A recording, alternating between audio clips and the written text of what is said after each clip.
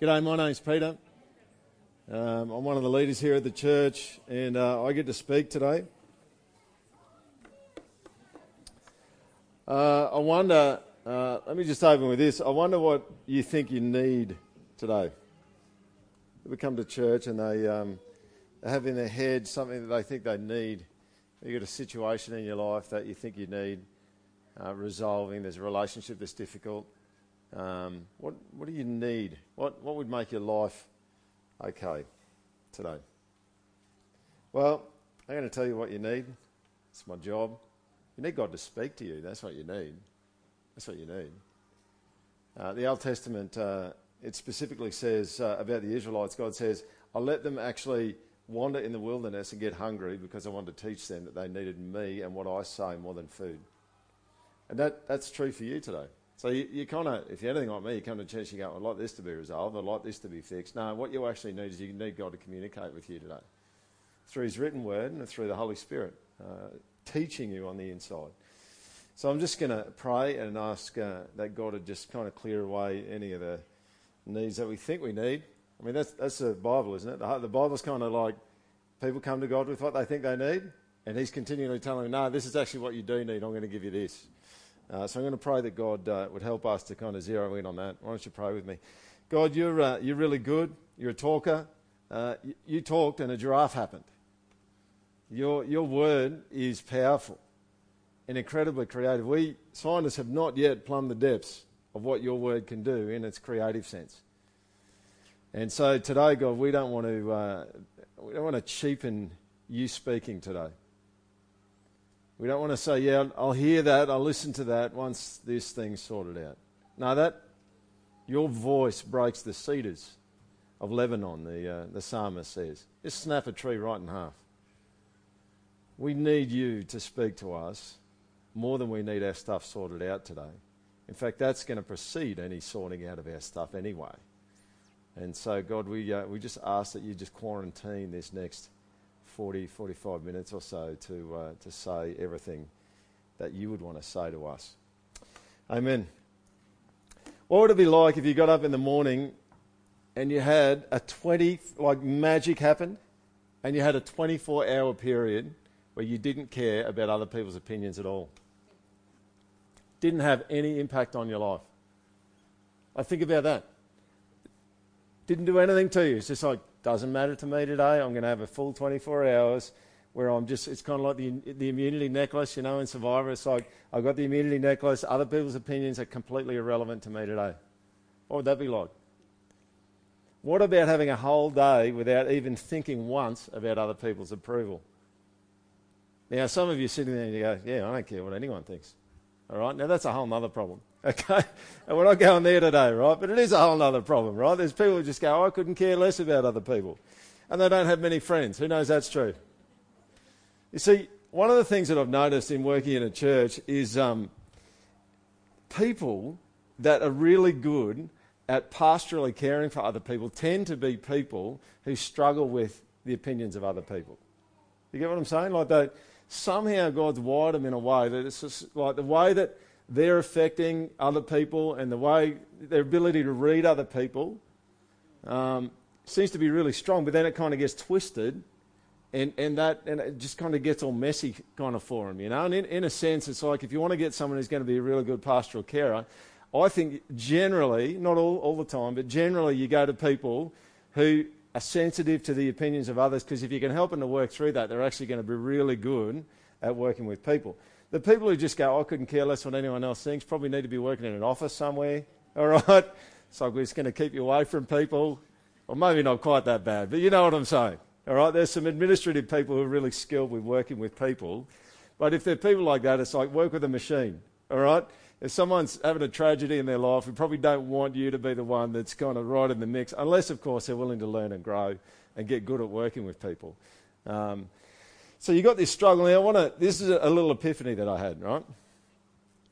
I think that God originally created human beings, and this is not a quote from the Bible, but you can test this one, right? I reckon God originally created human beings to be sensitive to the impact that they have on other people so that they could love them. All right? And I think there's people like that. I think there's a lot of people who just like, I'm really sensitive to the way that you're reacting to me, and I can read how you're reacting to me really well so that I can love you. You with me on that? And it's kind of like Paul says in the New Testament. He says, I will be all things to all men so that I might win some. What's he doing? He's saying, I will morph myself so that I can love you. That's what I'll do, right?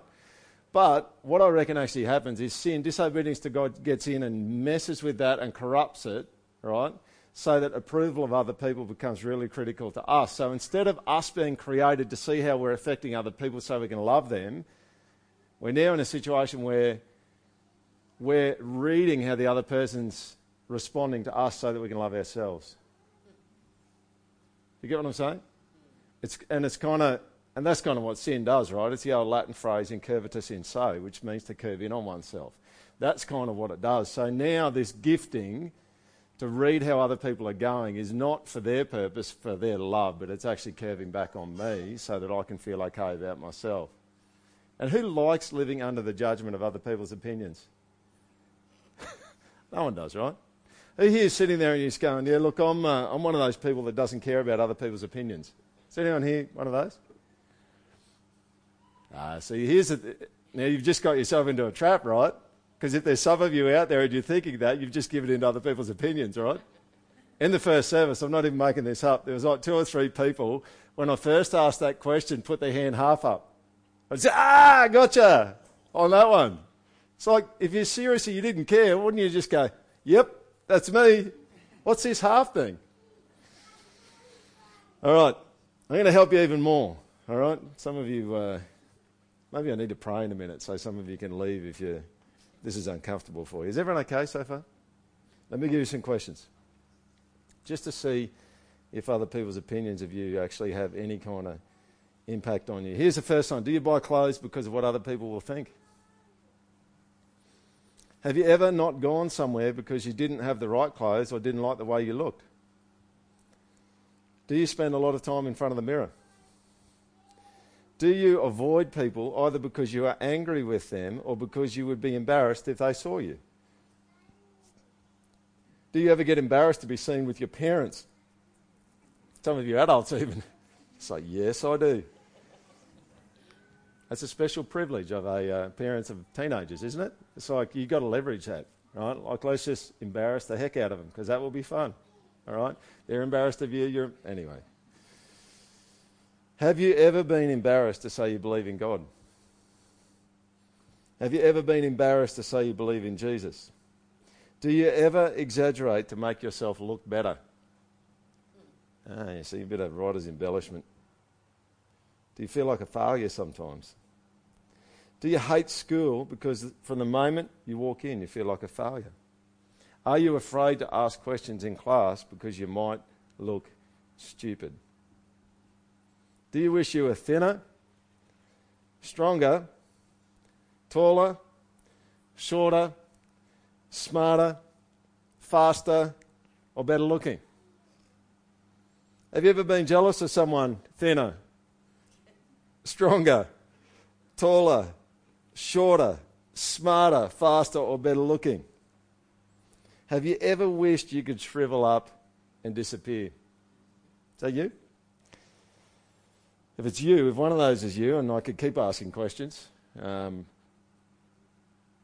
people's opinions have an impact upon you. I mean, one of the words, this is a thing, like preachers need to listen to the stuff they're preaching, right? So last service I actually said a word and I just thought, I think that word is for me, and it wasn't in my planning, but the word is trimmed. Where do you get trimmed by other people's opinions? Now, it's one thing to kind of be trimmed, like you don't want to be an obnoxious kind of person, right? That's not loving to people, all right? So you can get trimmed for the sake of someone else to love them, right? But where do you get trimmed in your life? Where are you less than what you're meant to be because you're just getting trimmed all the time by other people's opinions and you don't want to be ridiculous or embarrassing? I want to show you a quick clip. This was from Insight. It was a show where they focused on anxiety, and you'll see a young lady talk about approval and what it means to her. Can you just click that video for me, please, Div? Amanda, I want to talk to you because you loved debating at school, didn't you? Yeah. Did that make you anxious? No, not at all. I've never really been scared of public speaking. it was more social situations where I didn't have control over what people actually thought of me and people's other impressions of me. I think that was what really scared me, how other people would actually perceive me and think of what I was like as a person, rather than just, say, as a team member or as somebody who was part of an argument. Who had a role Yeah. of some kind.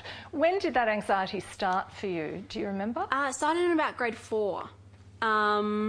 So, yeah, it went for several years. How bad did that get for you? It got to the point I couldn't go out in public.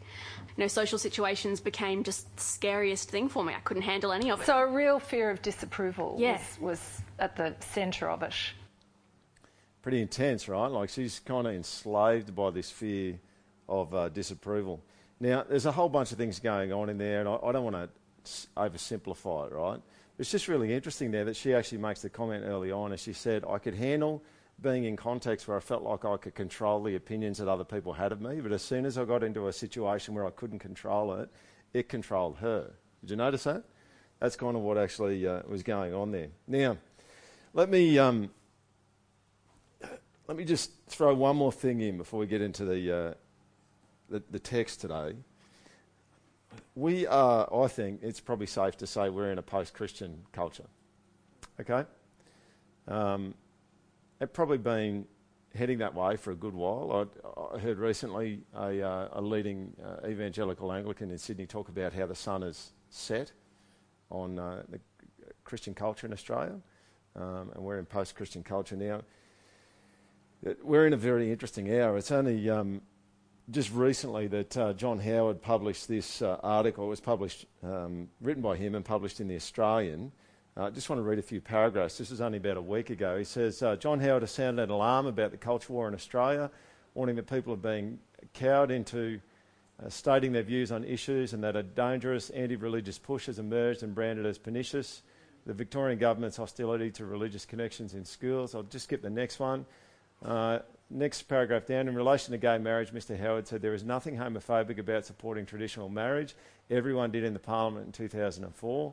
May I remind you that in 2004, when I inserted the definition of the Marriage Act, the Labor Party supported it. You ought to be able to have sensible discussion on these sorts of things, and you should be able to express a view on these things. But there's a sense in which people are so frightened of being accused of being discriminatory or intolerant that they don't speak the common sense view. It's about to get very dark, I think, in our culture. And one of the things that's quite clear in our culture is that you and I, if you love Jesus, are going to be in trouble. And people are not going to like what we actually say and what we actually stand for. One of the things that's actually happened is there's been a switch over in the definition of the terms tolerance and intolerance. Okay? You can't actually be tolerant of someone unless you disagree with them. So what's tolerance? Tolerance is, I disagree with you, but I love you. Intolerance is, I disagree with you and I'm out to get you.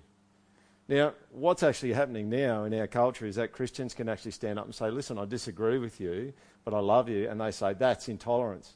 Because you're not allowed to have an opinion that's outside of the cultural standards where things are going culturally at the moment. Now, some of you may or may not have seen Q&A on Monday night. Q&A, the guy second from the left there, his name's Lyle Shelton. He's actually the son of Ian Shelton, who's the senior pastor of Toowoomba City Church, which we were planted out of. And he went on there and they were going to talk about the safe schools thing. They were going to talk about gay marriage and adoption of kids for gay couples. And pretty much he's on a hiding to nothing from the get-go. All right? Thought he handled himself pretty well. I think there was an argument that he tried to get up part of the way through where I thought it was probably a bit of an overreach, like it was a bit hard to get up in that kind of context. But you know what ends up happening most of the time? When you say something that doesn't fit in with the cultural consensus is you get attacked personally. All right? And it's pretty much, most of the time, that's how it rolls. I mean, if you read and watch any Richard Dawkins stuff, he just thinks you're an idiot if you're a Christian. All right? And he'll tell you that. And he thinks you're stupid. So it'll kind of be, he's an atheist scientist. He just resorts to name-calling, really, is what it is. So, my question for you is, are you up for it? Are you up for it?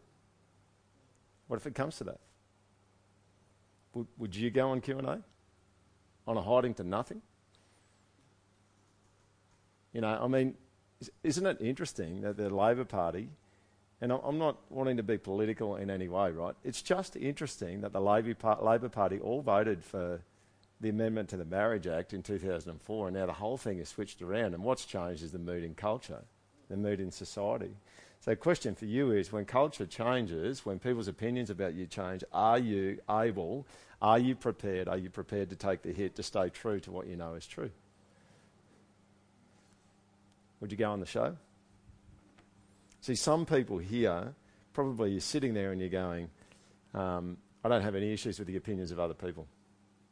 And I would suggest that a lot of you, if you're saying that, you're probably playing the game too safely.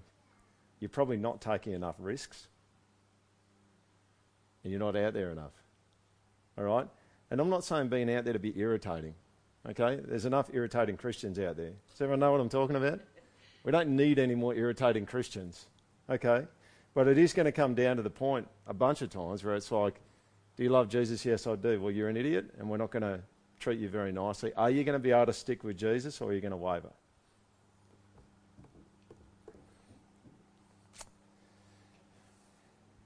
So today what I want to do is we're going to look at most of Mark 14. So I just need a couple of volunteers to hand out these sheets, if that's all right. Good on your sharpness. That's good, mate. This guy's sharp, isn't he? Sorry, it's a bad joke. It's his last name, all right?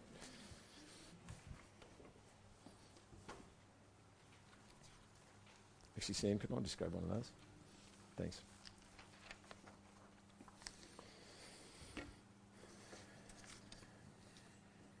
Anyone here ever been in a mosh pit? All right. What happens in a mosh pit? You get killed. That's one thing that happens. All right.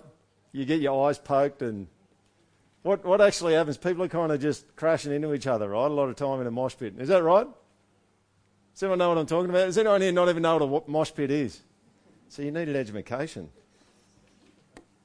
A mosh pit is like down the front of a concert where people just go nuts and just kind of crash into each other and dance and sweat all over each other, really, is pretty much what happens. Ray Hinks knows all about that.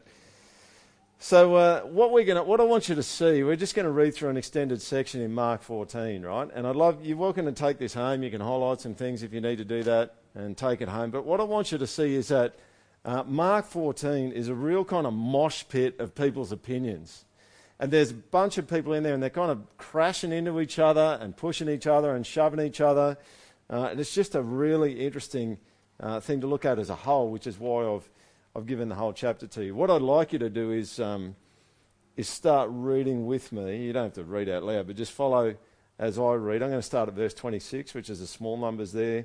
The large number at the top is a chapter number, if you're new to it. But we're going to start at 26. Last week we looked at communion and the Lord's Supper, and I'll just make a few comments as we go through. And when they had sung a hymn, this is verse 26 there, they went out to the Mount of Olives, and Jesus said to them, "You will all fall away." So what's happened, Jesus has kind of kicked off the first communion. They've had the Passover celebration. They're probably walking up to Gethsemane, and they're having a chat, and pretty cheerful chat, this one. You guys are all going to desert me, all right? Now, straight off the bat, 2 verses in, already we've got someone jostling and pushing, in a sense, about some of this whole consideration about other people's opinions, right? Jesus is already at some level, he knows it's coming. He's getting bumped by the fact that everyone's going to desert him and fall away. You'll all fall away, for it is written, I will strike the shepherd and the sheep will be scattered. But after I'm raised up, I'll go before you to Galilee. Peter said to him, even though they all fall away, I will not. We know the end of the story, and you just go, that's a pretty bold call. And Jesus said to him, truly, I tell you this very night. Let's just back up a bit. What did Peter just say? Didn't he just say to Jesus, no, you're actually wrong? It's like, seriously, like just a tip for you, right? If you ever think God's wrong, you're in trouble, all right? There's a problem there. Peter said to him, even though they all fall away, I will not. And Jesus said to him, truly, I tell you, this very night before the rooster crows twice, you will deny me 3 times. But he said emphatically, if I must die with you, I'll not deny you. And they all said the same. Just Just pause for a moment and just imagine being Jesus. Do you know what I mean? It's like he knows what's coming. He knows he's going to get absolutely forsaken. Is he going to get jostled and shoved and pushed and trimmed by what other people are going to do to him or not? There's already that kind of question that's kind of just hanging around there. Over the page here, verse 32. I went to a place called Gethsemane, and he said to his disciples, "Sit here while I pray." And he took with him Peter and James and John and began to be greatly distressed and troubled. He said to them, "My soul is very sorrowful, even to death. Remain here and watch." You know what he could see? He could see he was going to the cross. He was going to get the sins of humanity put in his body, and then his Father was going to punish him for all of that stuff that he didn't do. And it's really getting to him. And going a little farther, he fell on the ground and prayed that if it were possible, the hour might pass from him. And he said, "Abba, Father, all things are possible for you. Remove this cup from me, yet not what I will, but what you will." And he came and he found them doing what? I mean, just get yourself in Jesus' shoes and just contextualise it with the opinions of others. It's just like, what are you doing? What are you doing? Do you not even care about me? Do you get what I'm saying? Like, here's a really intense moment where Jesus could big time be affected and trimmed by the opinions of other people. Now, he comes and he finds them sleeping, and he says to people, "Simon, are you asleep? Could you not watch 1 hour?" All right? Now, what are we going to do? It's just, I'm looking for a big stick, all right? Because I want to hit him with it. Do you get what I'm saying? It's like, man, this is really tough. This is really difficult. He's asleep. Watch and pray, this is verse 38, that you may not enter into temptation. The spirit indeed is willing, but the flesh is weak. And again he went away and he prayed, saying the same words. And again he came and found them sleeping. You almost hear Mark here just making a little narrator's comment. It's like their eyes were heavy. It's like they were pretty tired. All right, they were wrecked. But still in the middle of that, they just couldn't get it done. And they did not know what to answer him. And he came the third time and said to them, "Are you still sleeping and taking your rest?" So, I mean, just imagine that. I mean, the pressure he's under this pressure that's causing his skin almost to break down so that he's sweating drops of blood, and he comes back. It's like, don't you even care about me? Can't you even just pull up and just stay awake for a bit? This is pressure. This is really difficult. It could really shape Jesus, couldn't it? Look what happens. He says, "It is enough. The hour has come. The Son of Man is betrayed into the hands of sinners." And then note this last little section there in verse 42. "Rise, let us be going. See, my betrayer is at hand." Now, if you think Jesus is a wuss, right, and you're a blokey bloke, you just want to just hang around over this verse a little bit. You get what I'm saying? There's a group of people coming to kill him, and he goes toward them. He goes to them. Like, that is really gutsy. All right? Anyway, we'll keep going. Get back to that a bit later. And immediately, while he was still speaking, Judas came, one of the 12, and with him a crowd with swords and clubs from the chief priests and the scribes and elders. Now the betrayer had given them a sign, saying, "The one I will kiss is the man. Seize him and lead him away under guard." And just pull up here. Like, if you've been in the church long enough, you're just going, "Yeah, okay, Jesus got betrayed by Judas. He got some coin for it. Yeah, and that's kind of how it happens. Jesus got killed on the cross, right?" And the other night I was saying to one of my boys, I said, "You know what actually happened to Jesus? One of his friends made money out of him." She's going, "What?" I said, "Yeah, one of his friends made money out of him. He sold him for some money, and the people he sold him to knew they were going to kill him." She's going, do you get what I'm saying? It's like, what the? Who's doing that? I mean, you even think about that in terms of, the mosh pit of people's opinion. You just go, oh, that's just ordinary. That's difficult. I think a couple of weeks ago I suggested, based on the spot price of silver back then, that he got about $260 for Jesus. Imagine that. What would that do to you? Yeah, approval junkies out there. We've probably got a few in here. What would it do to your sense of approval if you're Jesus and one of your mates has just sold you to be killed for $260? Verse 45, "And when he came, he went up to him at once and said, 'Rabbi,' and kissed him. And they laid hands on him and seized him. But one of those who stood by drew his sword and struck the servant of the high priest and cut off his ear." Now, quick little side note. There's a situation going on here where there's this mob that wants to arrest Jesus, and there's Jesus' disciples. What are they going to do? Well, one of them decides a really cool thing to do would be to try and kill some people. All right? That would be good. Let's just take his head off. All right? He obviously wasn't a very good shot because he only took his ear. But let's take his head off. And this is one of the things I was really pleased with in, not that it's up to me, but I just thought one of the ways that Lyle handled himself on Monday night really well was the way that he was just gentle and he was softly spoken, and when they got fired up and kind of attacked him a bit, he didn't do that back. You see, sometimes you can do stuff and you can be earnest about it, but it can be the wrong thing, can't it? And that's kind of what's going on here, is that someone's just gone, yeah, let's get them at their own game. And Jesus goes, no, that's not what we're actually doing. And I was on a Skype call with Ed Welsh and a couple of other guys this week, and he made this comment, and he said, never, ever, ever, ever get angry at an angry person. Why? Because your anger legitimizes their anger, and they get angrier. And this is kind of a little bit of what's going on here. Not so much the anger thing, but it's like, let's just retaliate with the same thing. And Jesus goes, no, we're not going to do that. We're not going to do that. Verse 48 there. And Jesus said to them, have you come out as against a robber with swords and clubs to capture me? Day after day I was with you in the temple teaching, and you did not seize me. Why didn't they seize him in the temple? This is where you can throw in.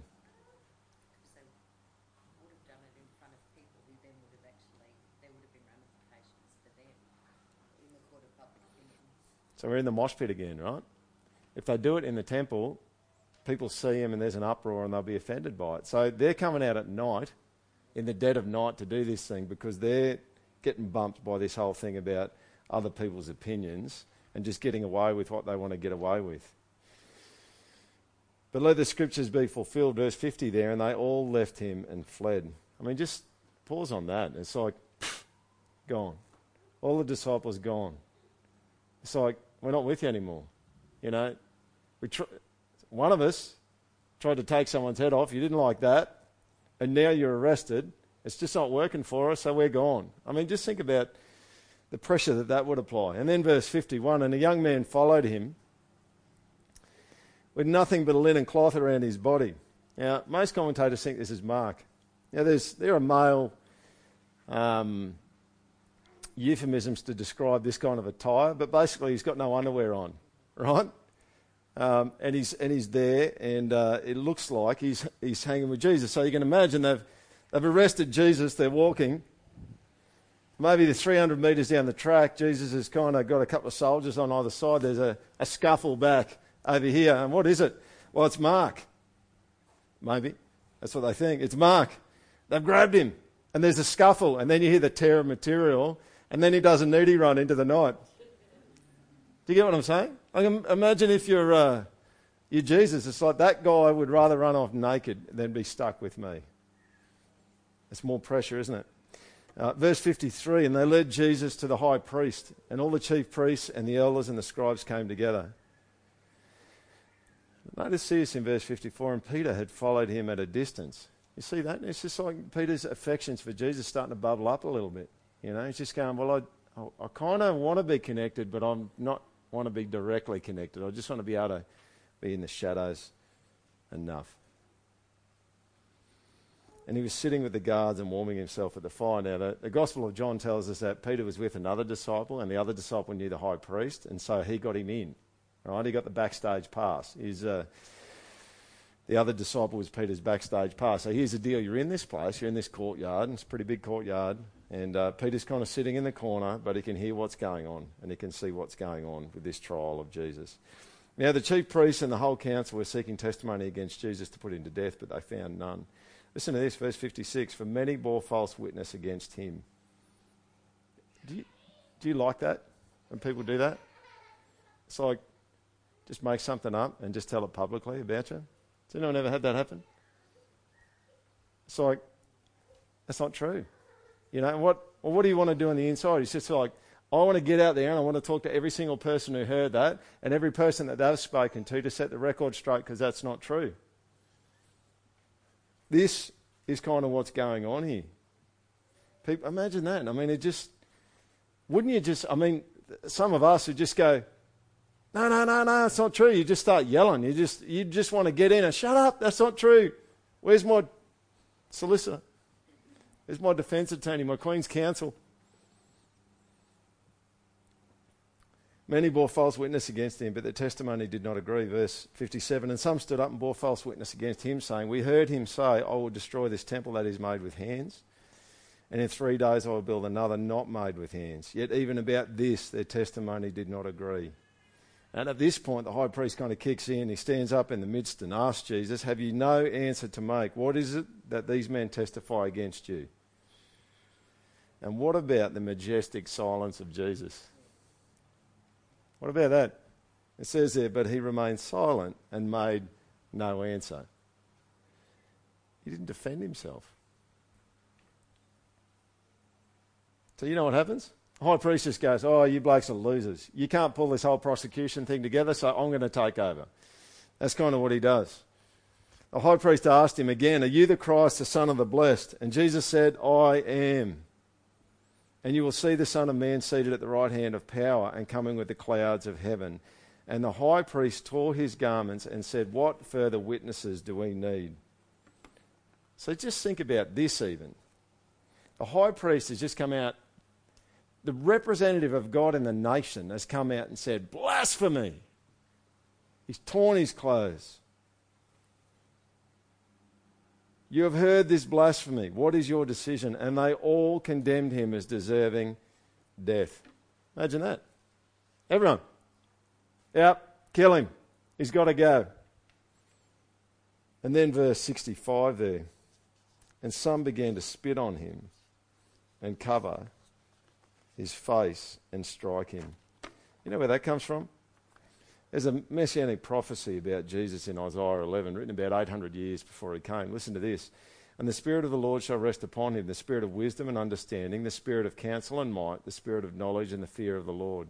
And his delight shall be in the fear of the Lord. Listen to this. He shall not judge by what his eyes see or decide disputes by what his ears hear. You see what they're doing? Get a bag, man. Get a potato sack. Let's stick it on his head and then we'll beat the life out of him and see if he knows he's punching him. It's a mosh pit. It's a mosh pit. They began to spit on him and cover his face and to strike him, saying to him, prophesy. And the guards received him with blows. And then, as if the camera just pans away from Jesus at that point in time, we go across to Peter. What's he up to? Well, as Peter was below in the courtyard, one of the servant girls of the high priest came. Now, I tried to find out how old a servant girl would be. Couldn't find it. I would think we're probably talking less than 13. So you got gruff fisherman Peter, tradie, 13-year-old at the most, probably. It's not a fair fight, is it? But she's going to come and niggle him. Listen to what she says. She looked at him and said, you were with the Nazarene, Jesus. Now, you better believe she's not just, this is not conversation, she's not doing small talk here. She's saying, whenever Jesus gets called a Nazarene, it's an insult, right? You're with that Nazarene, that Jesus. Peter denied it, saying, I don't neither know nor understand what you mean. He went out into the gateway and the rooster crowed. And the servant girl saw him and began again to say to the bystanders, what's she doing now? Well, she's a really irritating little girl, isn't she? It's like, how annoying. She's an annoying girl, right? She's going to, I'm not saying all girls are annoying, but she's an annoying girl for Peter, right? She's gone over here and she's gone to get a posse, hasn't she? She's just gone, come on, guys, you saw him, didn't you? It's just like prosecution by maybe a 13-year-old at the most. She began to say again to the bystanders, this man is one of them. But again he denied it. And after a little while the bystanders again said to Peter, certainly you are one of them, for you are a Galilean. But he began to invoke a curse on himself. Now some commentators actually say the curse that he's actually putting on himself is he's cursing by the name of God. Now just think about the weird irony going on there, right?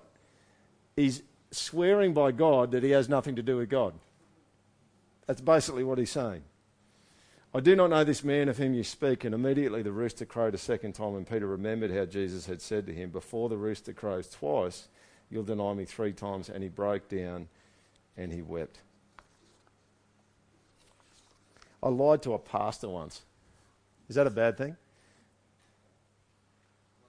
Come on, give me something here. I lied to a pastor once. I'm serious. Is that a bad thing? So there was this is about 15, 16 years ago, there was this pastor, and I was working in the school here, and he used to come and drop into the school a bit. And one day, we were both into music a bit, and he said, hey, I've got this really cool band I've been listening to.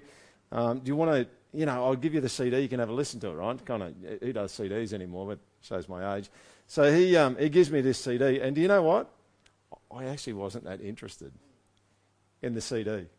Do you know, this was one of those ones like, you're going to give me the CD and I'm going to put it on my shelf and not listen to it because I'm not that interested in it, but I don't want you to think I'm not interested in it because I want you to like me. You with me? So he gives me the CD, and then like 10 days later, you know what he does? He comes up and he goes, hey, how's that CD going? What do you do then? Well, you lie about it, right? It's obvious. That's what you're supposed to do, right? Not really. But that's what happened. He came up to me, he said, oh, how's that CD? I was going, that one? So I'm not saying anything, but like that. He goes, what about that song, My Car Makes Me Sin? I was going, yeah, I just lied to him. You see, other people's opinions can make you do strange things, can't they? I'm doing some research at the moment, and I'm just studying a doctorate, and one of the things you have to do when you do that is you've got to go and do presentations of where your research is up to at a research colloquium, right? Which is basically code for the fact they get all these smart guys that are smarter than you in there, and you've got to talk like you know what you're talking about, all right? That's basically how it rolls. So I'm 3 months into my doctorate. I know jack, right? Really. That's just the bottom line. I haven't got a clue what I'm talking about, and my supervisor says to me, I think you should give a presentation. Just going, I think I should lie under a lawnmower. That would be a good thing to do too, all right? Anyway, I thought, well, if this is what you're supposed to do, this is what I'll do. So I went down there and I gave this presentation at this research colloquium.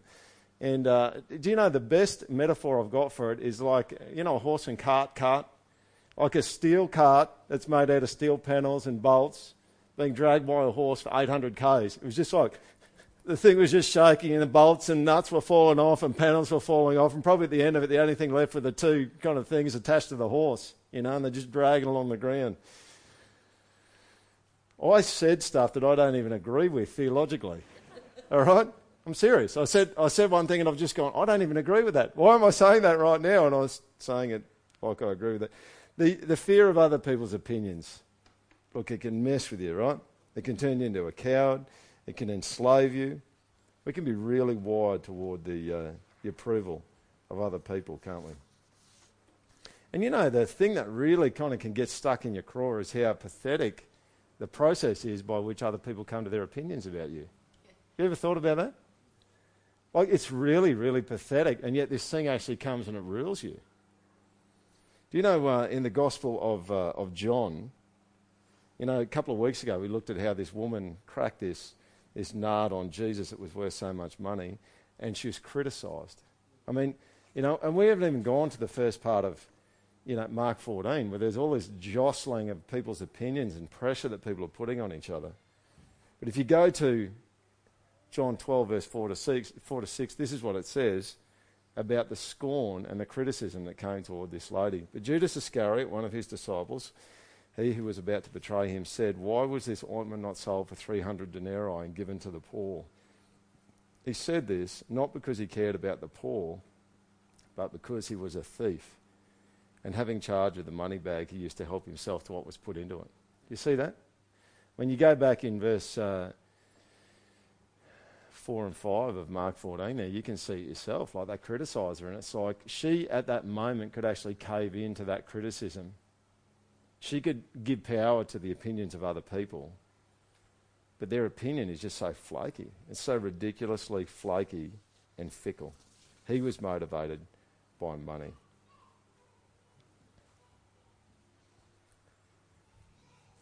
Let's going to skip through here.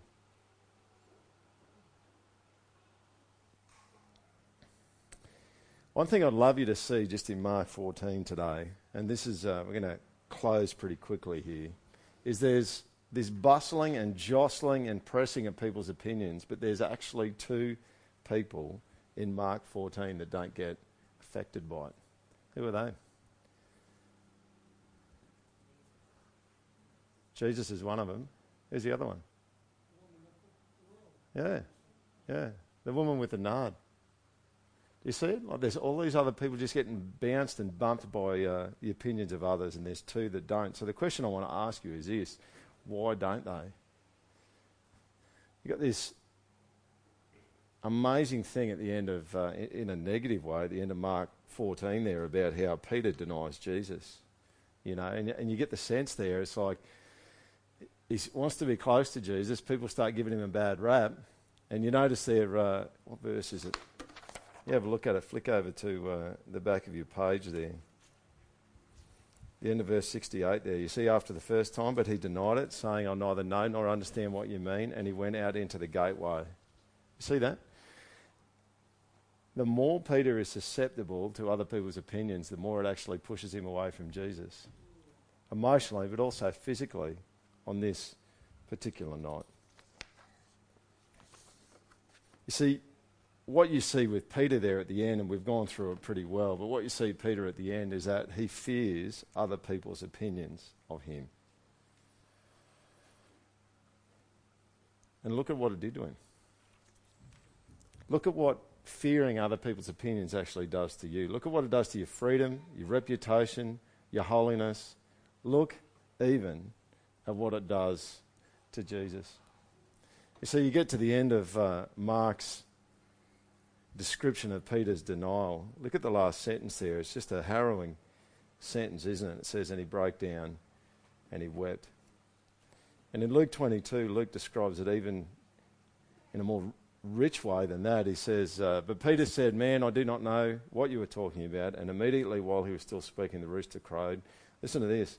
And the Lord turned and looked at Peter. Oh, can you just even imagine that moment?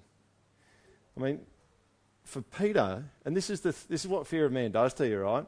In the heat of the moment, you make what you think is a really wise decision. And then after it, you just go, that was really, really dumb to do that. Like if you look in this chapter, you go, the two wise people in this whole chapter are the woman and Jesus. Those are the people that make good decisions, but they look dumb in the moment. They look wise now. Everyone who made what they thought was a wise decision in the moment looks dumb now, right? That's what fear of man can do to you. So let me ask you this question. How are Jesus and this woman able to handle the pressure?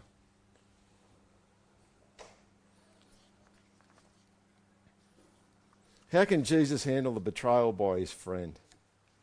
How can Jesus handle the chief priest, the going to the cross? I mean, even the thought going forward that he was going to end up on the cross and him taking the sins of the world meant that him and his Father were going to be, the relationship at some level was going to be breached there. How is Jesus actually doing that? You know what I think the answer to that is? It's this section in Mark 14. You've got it on your page here if you want to have a look at it there. It's starting at verse 32. What's Jesus doing in the Garden of Gethsemane? He's connecting with his Father. He's connecting with a reality that's bigger and stronger than the most fearful thing that he actually faces.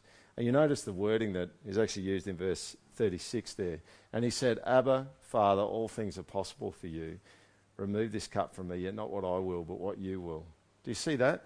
He's actually got this connection to something greater than the largest pressures that he's actually got, and it steadies him.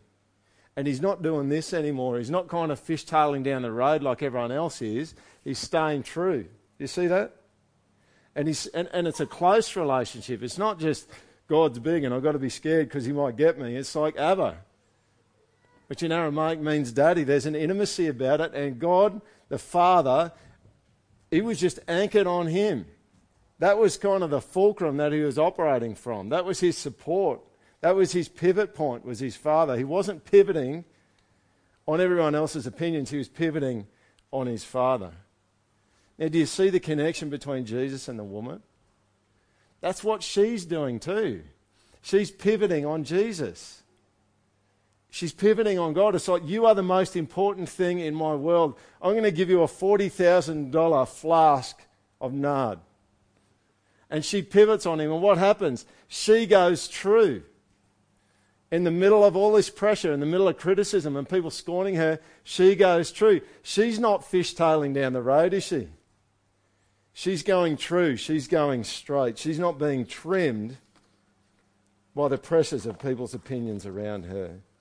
And so we see at the end of Mark 14 this harrowing contrast between Jesus and Peter. You know, you got Jesus on trial. I am, he says. I am. Straight as a die. Strong. Confident. He knows who he is. He's not getting trimmed and shaped by people's opinions. And over in the corner, Peter. He's not. He's fishtailing down the road. He's flopping all over the place. The pressure comes on. What does he do? He says, I don't know him. And then he slinks back. I'm just going to go into the gate where it's a bit darker and people won't see me. At the same time that Jesus is straight. Do you want to be like that? Do you want to be like that? Do you want to be straight like that? Like some of you, like your fishtail all over the place. And it's like, you need to stop fishtailing. Well, how are you going to stop fishtailing? Well, you've got to anchor into something. You've got to pivot on something that's bigger than the thing that you fear. Do you get that? The answer to fear is fear. That's what it is. If you fear things hurting you, you need something bigger than the fears that you're worried about hurting you.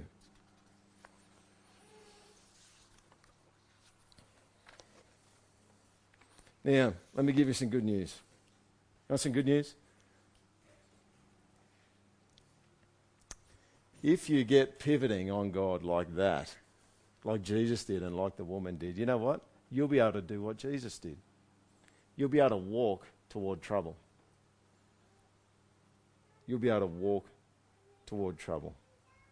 See, Jesus actually teaches Christians. He's kind of the first Christian martyr. He says, this is how you do martyrdom. You don't run away from it. You don't fear it because God's bigger.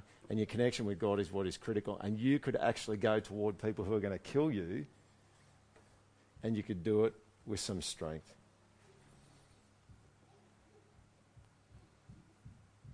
So let me ask you, just at this point, what supports you? What's your pivot? Is it the depth of relationship with an amazing God? Or is it the opinions of other people? What props you up? You see, fear of man makes you do dumb things, right? And you do dumb things, I'm sure many of you know this, like if you do dumb things under pressure from the opinions of others, that's going to get exposed at some point in time. And I think when Jesus comes back, a whole bunch of decisions that all of us have made are just going to look really dumb. All right? It's just going to look really, really stupid. Do you want to be like this woman? Do you want to have that kind of strength that you can just go and not flop all over the place? Well, let me give you this encouragement. I think you can. I'm confident in you. All right? Is anyone with me? It's like you could actually do this. You could do this. Let me tell you why I think that you can. Do you know what happened to the disciples? Well, Thomas got stabbed with a spear. Andrew was crucified on an X-shaped cross. Peter was threatened to be crucified. He said, no, I'm not worthy to be crucified the normal way up. Crucify me upside down. So that's what they did. They tried to boil John and they couldn't kill him, so they put him in exile.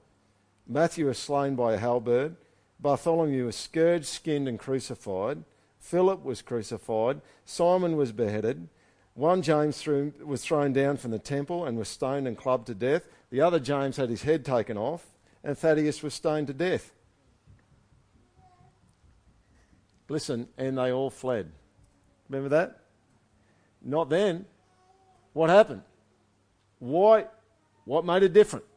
If back here they're all running away and they're all going, we're not with him, what happened now? They're all getting their heads taken off, they're getting crucified. Well, listen to Peter. This is 2 Peter 1, verse 16. Listen to him. The chief denier. For we did not follow cleverly devised myths when we made known to you the power and coming of our Lord Jesus Christ. Listen to this. But we were eyewitnesses of his majesty. They got it. They got to see who God really was. They knew what happened on the cross. They saw the risen Jesus, and that was big. That was bigger than everything. It was bigger than death. And what happens? All the disciples, with the only exception being Judas, who killed himself, all the disciples are like that. And you could be like that. There's no kind of magic water you've got to drink to be like that. You've just got to get a handle on who God is and be connected with him deeply. And you can be like that instead of like that. I'd like to invite you to stand with me. I'd like us all to read Psalm 27 out loud together.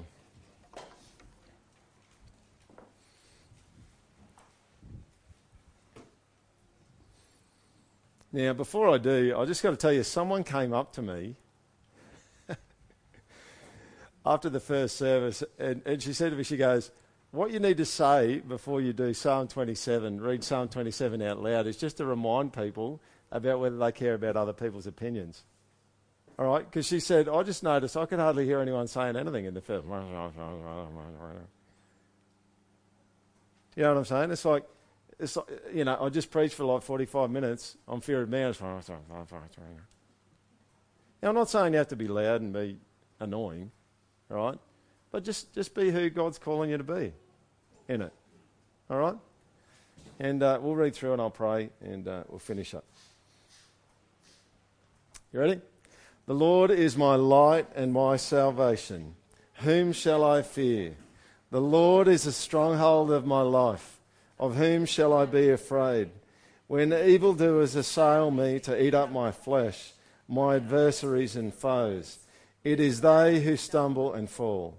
Though an army encamp against me, my heart shall not fear. Though war rise against me, yet I will be confident. One thing I have asked of the Lord, that I will seek after, that I may dwell in the house of the Lord all the days of my life, to gaze upon the beauty of the Lord and to inquire in his temple. He will hide me in his shelter in the day of trouble. He will conceal me under the cover of his tent. He will lift me high upon a rock. And now my head shall be lifted up above my enemies all around me. And I will offer in his tent sacrifices with shouts of joy. I will sing and make melody to the Lord. Hear, O Lord, when I cry aloud. Be gracious to me and answer me. You have said, seek my face. My heart says to you, your face, Lord, do I seek. Hide not your face from me. Turn not your servant away in anger. O you who have been my help. Cast me not off. Forsake me not, O God of my salvation. For my father and my mother have forsaken me, but the Lord will take me in. Teach me your way, O Lord, and lead me on a level path because of my enemies. Give me not up to the will of my... For false witnesses have risen against me, and they breathe out violence. I believe that I shall look upon the goodness of the Lord in the land of the living. Wait for the Lord. Be strong and let your heart take courage. Wait for the Lord. That's good, isn't it? I mean, look at that. My mum and dad can forsake me, but the Lord takes me in. Do you see that? That's that anchor, that pivot. What about this first one here? Though an army encamp against me, my heart shall not fear. Do you know an army encamped against Jesus? You know, could you not fear if 2,000 Russians came up to the door at the back of this church and you were the only one in here and they were after you and they wanted to kill you? Could you get to a point where you don't fear? Could you? Come on, could you? Yes. Yes, you could. All right? Yes, you could. Why do I say that? Because Peter did. Because all the disciples did. You could actually do that. Could you actually say that you love Jesus at work when people think you're an idiot for doing it? Yes, you could. You could. That's what it does. That's what the gospel does. That's what the fact that Jesus went and he kind of took the hit and he went alone for you means that you can actually do that. Don't get stuck thinking you're like Peter all the time. All right? The old Peter. You want to be the post-cross Peter. Yeah? Amen? You can do that. God's with you. Get a vision for him. Set your alarm 30 minutes earlier. Spend time with him. Find out what he's like more. I'm going to pray for you. God, we're sorry for showing more respect to human opinions than to you, often. Why would we think that a human that lives for 70 years, who has a bad night's sleep and loses their temper so easily, is more worthy than you? God, we get stuck in it. God, we need you to help us to see you for who you truly are. And God, I pray that you do that. I pray that you'd anchor us. God, pivot us on you.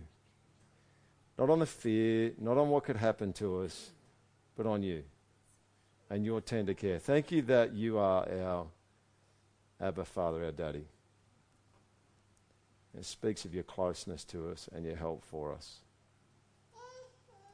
God, I pray that you just help us to have some pockets this week where we live well, pivoting upon you, that you become the fulcrum for our life, and your character becomes a fulcrum for our life and not other people's opinions. Help us to be released from some of those areas that bind us and trap us.